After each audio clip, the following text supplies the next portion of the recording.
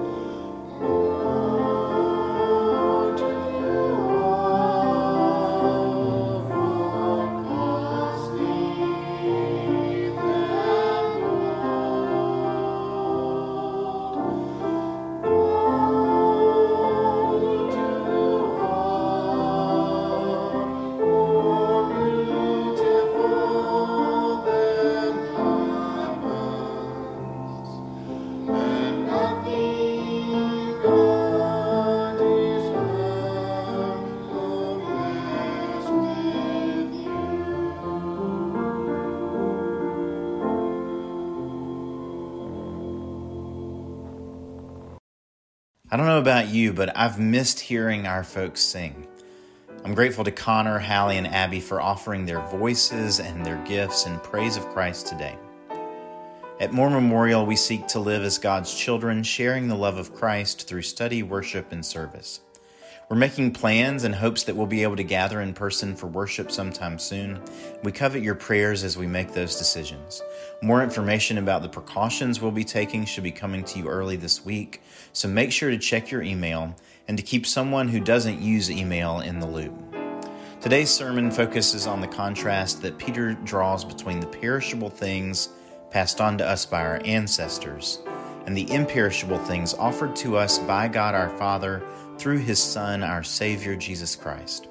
My prayer is that hearing the sermon today invites you to think about what it is in your life that will last. If God is calling you to give to support our ministries, you can do so at our website or by mailing in your check to P.O. Box 467, Winona, Mississippi, 38967.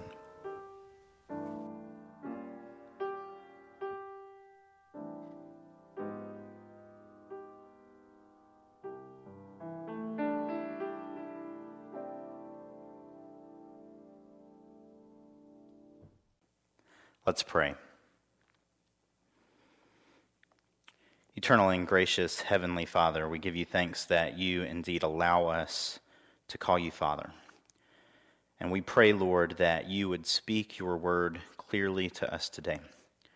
Words that give us life, words that fill us with hope, words that inspire in us knowledge that there is an inheritance waiting for us in the heavenly places.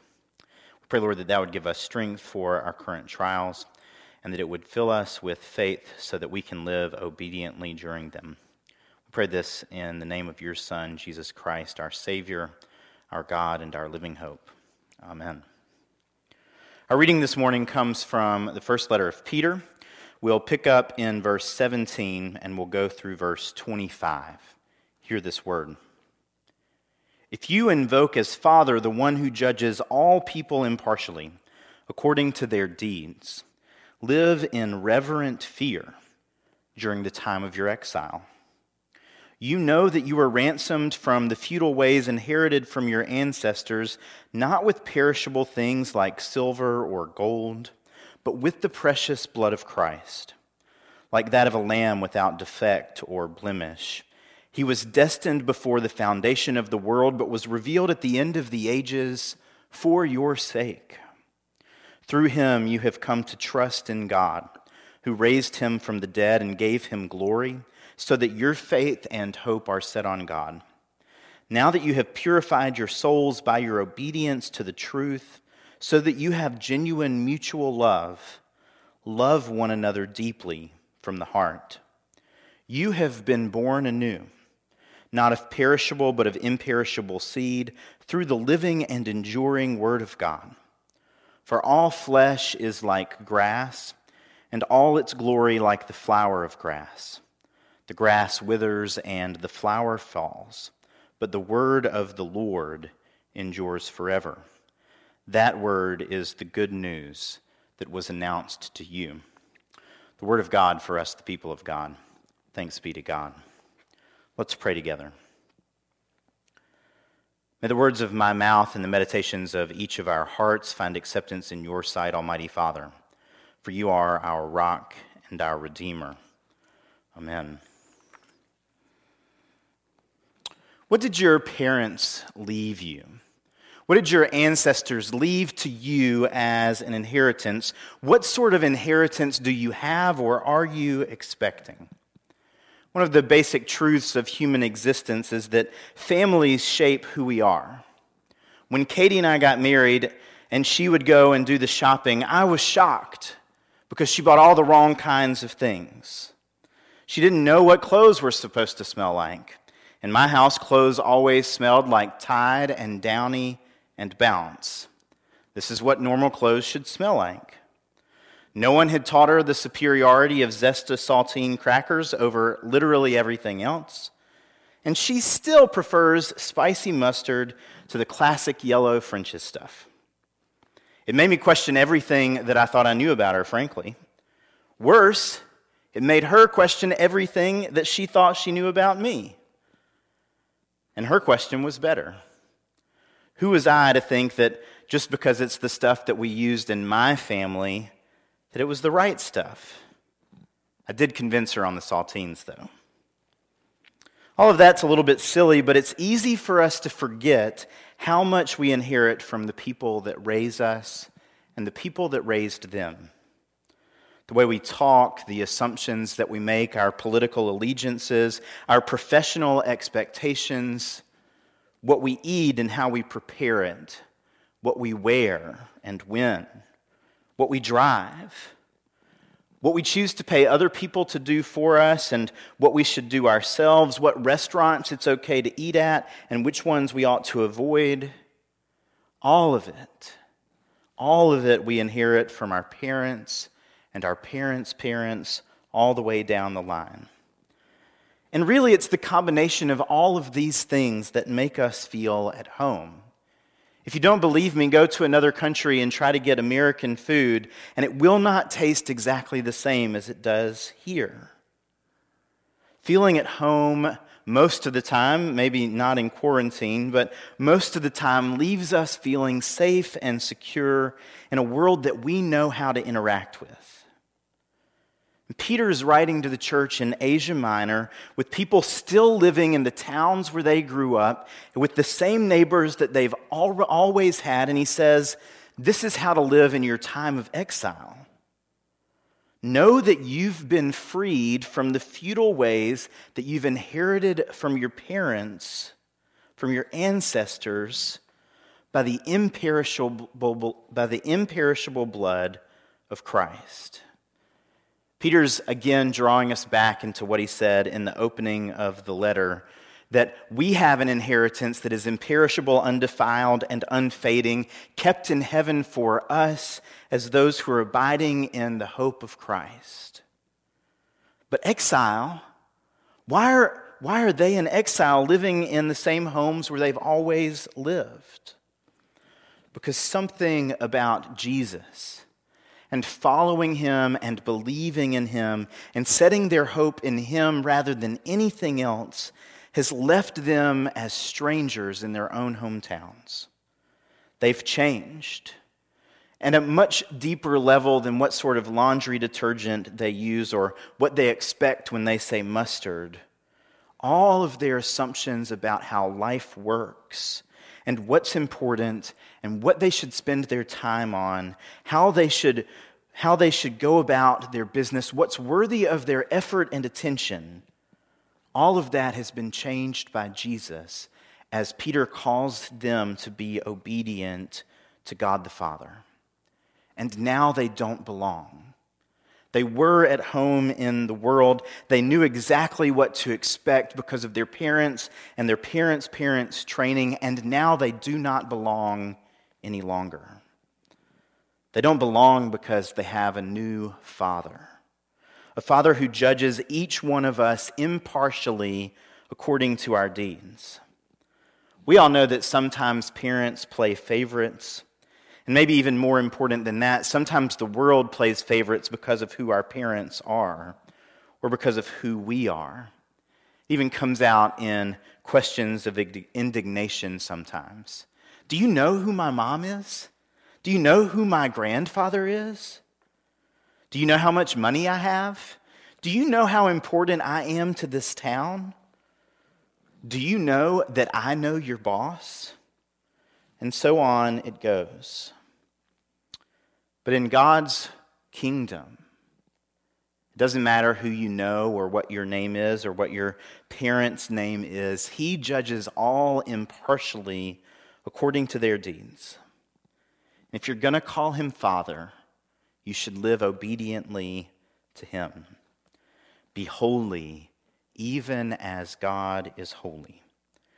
And his judgment should make you a little bit afraid. Fear of the Lord is the beginning of wisdom, Scripture tells us. You should fear God's judgment enough for you to take it seriously, for you to be more afraid of what God thinks of you than what anyone else in the world thinks of what you're doing. God and no one else is the judge of all of our behavior. Now, we should take fear of the Lord seriously. Peter says that we should, but we should also pay attention to the fact that Peter's letter is not primarily about fear. Peter's letter is primarily about abiding in the hope that God has offered to us through the blood of Jesus Christ and the Word of God. So you should live with respectful fear of God's judgment. And you should also remember that God, the entire story of God, is about his eagerness to offer you something other than judgment. From before the foundations of the world, Peter says, Jesus was destined to come into the world for your sake, and offer his precious blood like a lamb without blemish or spot. Now, that word your is plural. And we're going to come back to that next week and really focus on what Peter is talking about when he says your sake here. But for now, let's bear in mind that Jesus is functioning as the pure and spotless lamb that the world needs for its redemption, for it to be redeemed from the things that hold it captive. So through him you have received redemption, and through him you have confidence in God, faith and confidence in God who has raised him from the dead. That's God's disposition towards you. That from the foundations of the world, Jesus was intending to offer his life for you and for me for our sake. While we were still sinners, Christ died for us. Your faith and hope are in God and not in your activity, but your activity should flow out of the awareness that you will be judged by God, the God that now you call Father and therefore are willing to obey. And that Father has called you to love. He's called you to obedience, and that obedience looks like love. That we will love one another earnestly from the heart. And this is a basic component of the gospel. We don't get to be Christians by ourselves. This is why it's so important that sometime soon, I don't know when, but sometime soon, we begin to get together again to follow Jesus together. We don't get to be Christians by ourselves. John Wesley says that the only holiness is social holiness. That is, the only way that we grow in our capacity to be obedient to God is when others are holding us accountable and pressing us on towards the goal, loving one another with mutual affection, earnestly from our hearts. We, as the family of God, have to love one another. And if there are other people who call God Father rightly, if God is your father and their father and my father, then we are all siblings. I am your brother, you are my sister or my brother, and all of us together are called to live as a family. We have a new father, a new inheritance, not the feudal things that we received from our ancestors, but an inheritance that is imperishable, undefiled, and unfading. And we're going to look next week at how our relationship with Jesus affects relationships with our brothers and sisters more closely as we look at how Peter describes the church. But for now, I want us to focus on these two verbs that Peter uses in this passage. That we have been ransomed by imperishable blood, and that we have been born anew by the imperishable gift of the Word of God. We've been ransomed and we've been born anew. When we say ransomed, that's not a word that we use all the time, and sometimes it gets flattened with the other words of salvation and redemption and everything else. But ransom or redemption, this idea harkens back most clearly in Scripture to the story of Exodus. That the people of Israel were trapped in captivity, they were slaves to Pharaoh, and God remembered them, and God used Moses, and he used the plagues to free them from Israel, to free them from Pharaoh in Egypt, not from Israel. God ransomed his people and brought them out of captivity, and he delivered them all the way to the Holy Land, the land flowing with milk and honey. He brought them out of captivity and into the life that was always intended for them. And in the last plague, in the 10th plague, when the angel of death was wreaking havoc throughout all of Egypt, killing the firstborn children and the firstborn animals all across Egypt, the lamb, that they put the blood of the lamb, an unspotted, unblemished lamb, over their doorway, ransomed Israel from the angel of death. Their firstborn were spared, while Egypt had havoc wreaked throughout all of their land. You have been ransomed by the imperishable blood of Jesus, Peter says. You have been set free from captivity, you have been delivered from death, and you are being brought into the life that was always intended, which means that you've been born anew. This too harkens back to the first part of the letter where Peter says that you've been born again into a living hope through the resurrection of Christ our Lord. You're ransomed at a price, an imperishable offering, the blood of Jesus, and you have been born anew from an imperishable seed, the Word of God. This imperishable gift has been planted in your life, in your very soul, and is springing up to offer you to make you an imperishable tree that produces imperishable fruit. You have been born anew by an imperishable seed. You've been ransomed, brought out of a life of captivity, and you have been brought into the new life, born into a new life that was always intended for you before the foundations of the world. So the blood of Jesus was offered for you before you knew anything was going on. Almost 2,000 years ago, This imperishable gift was offered, his blood poured out that did not take his life permanently from him, his blood which is poured out in the heavenly places, in the temple in the heavenly places, if we read the book of Hebrews, as he is our high priest, offering us forgiveness of our sins, his blood, the eternal sacrifice for our lives, and the word of God, the imperishable seed that is planted in our souls. So let's talk about what the Word of God is. The Bible is not a weapon to be wielded, to be used to attack other people. It is not basic instructions before leaving earth, though it does do important work to teach us obedience and how to live faithfully.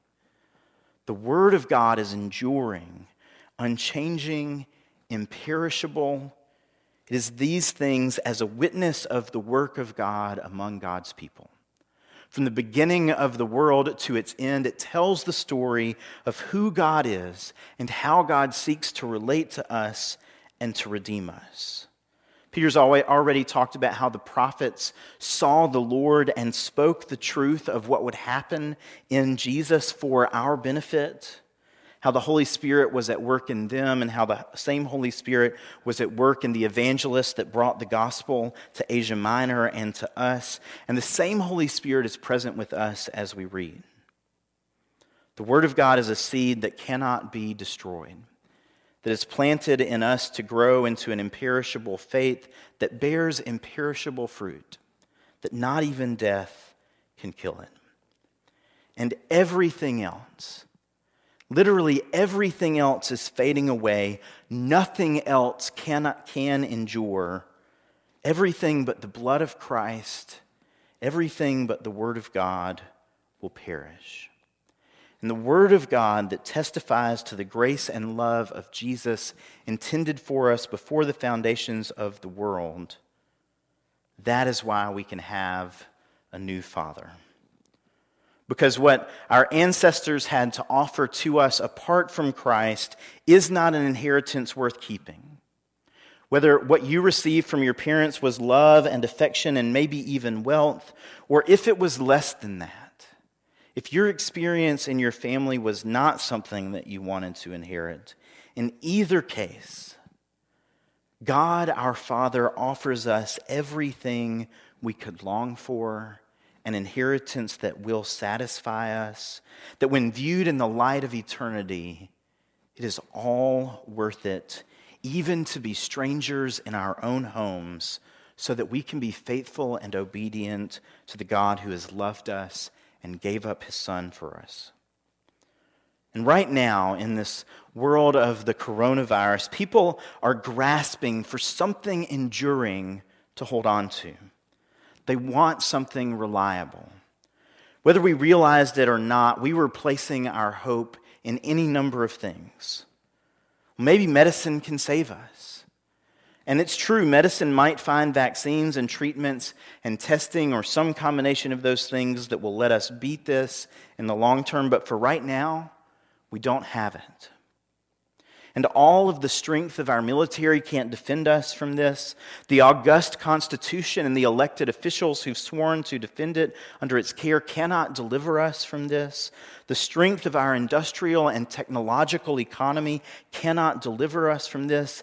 And people are desperate for something to hold on to. And though it might sound trite, what Peter says to the church in Asia Minor 2,000 years ago is still true for us today.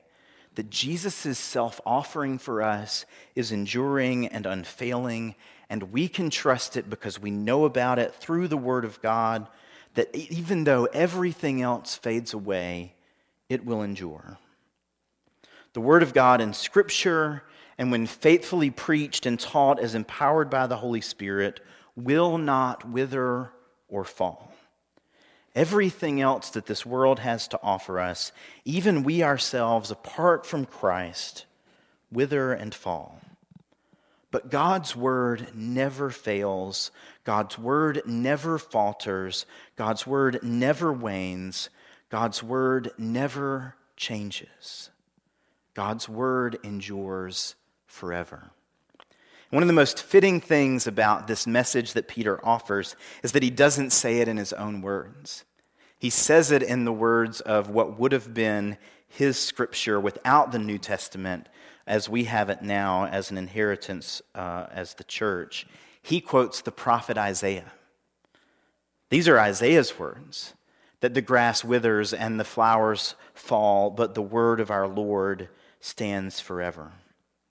One of my favorite people who has pastored me through the years, Brian Sorgenfrey, every week after he reads Scripture, quotes this verse. The grass withers and the flowers fall, but the word of our Lord stands forever. And the word of our Lord invites us to live lives obedient to the word of God, because God has given us an inheritance of imperishable things by the gift of his imperishable blood. Everything else that the world has to offer us is going to wither up. It's going to fade. It's going to lose its enjoyment. It's going to offer diminishing returns, just like the grass turns brown and the leaves fall as winter comes. But God's word that gives us hope, in the blood of Jesus, will stand through all the ages. And the gift that we are inheriting through faith and hope stands forever too. So I want to invite you today to cling to that hope. To cling to that hope today and always. And to fall in love even more than before with the Word of God in Scripture and the Word of God as it is shared among God's people as they seek to love God faithfully. Live in fear of the Lord who judges impartially. Be obedient to his calling. Love one another earnestly from your heart. And know that Jesus is winning the battle despite what the world looks like. Be ransomed by the blood of Jesus from the futile ways of your ancestors that once held you captive. And move into the life that is offered to you by the seed of the imperishable Word of God planted in your soul. This is the invitation for you and for me today, to live in hope and to live seeking the things that will not fade away, even as the rest of the world seems to go. Will you pray with me? Lord Jesus Christ, we thank you and we praise you that you have ransomed us by your blood from the things that once held us captive, that by your grace we can be delivered from the desires that once controlled us, from the dysfunction of our families, from the experiences that have broken us, that we can be healed. And Lord, that we can grow and prosper and abide with you in the new life planted in us by your word. We thank you that your word is reliable, that it is trustworthy in a time where it's hard to know who to listen to, that you yourself stand forever, and that your word is more certain than anything that we can touch or feel. Give us grace to trust you. Give us grace to follow you. Give us grace to be obedient to you. Give us grace to fear you. Give us grace to praise you for who you are and what you have done for us. That you planned from before the foundation of the world to send Jesus to care for us, to love us, and to offer himself for us. Let us trust that today and always, we pray. Amen.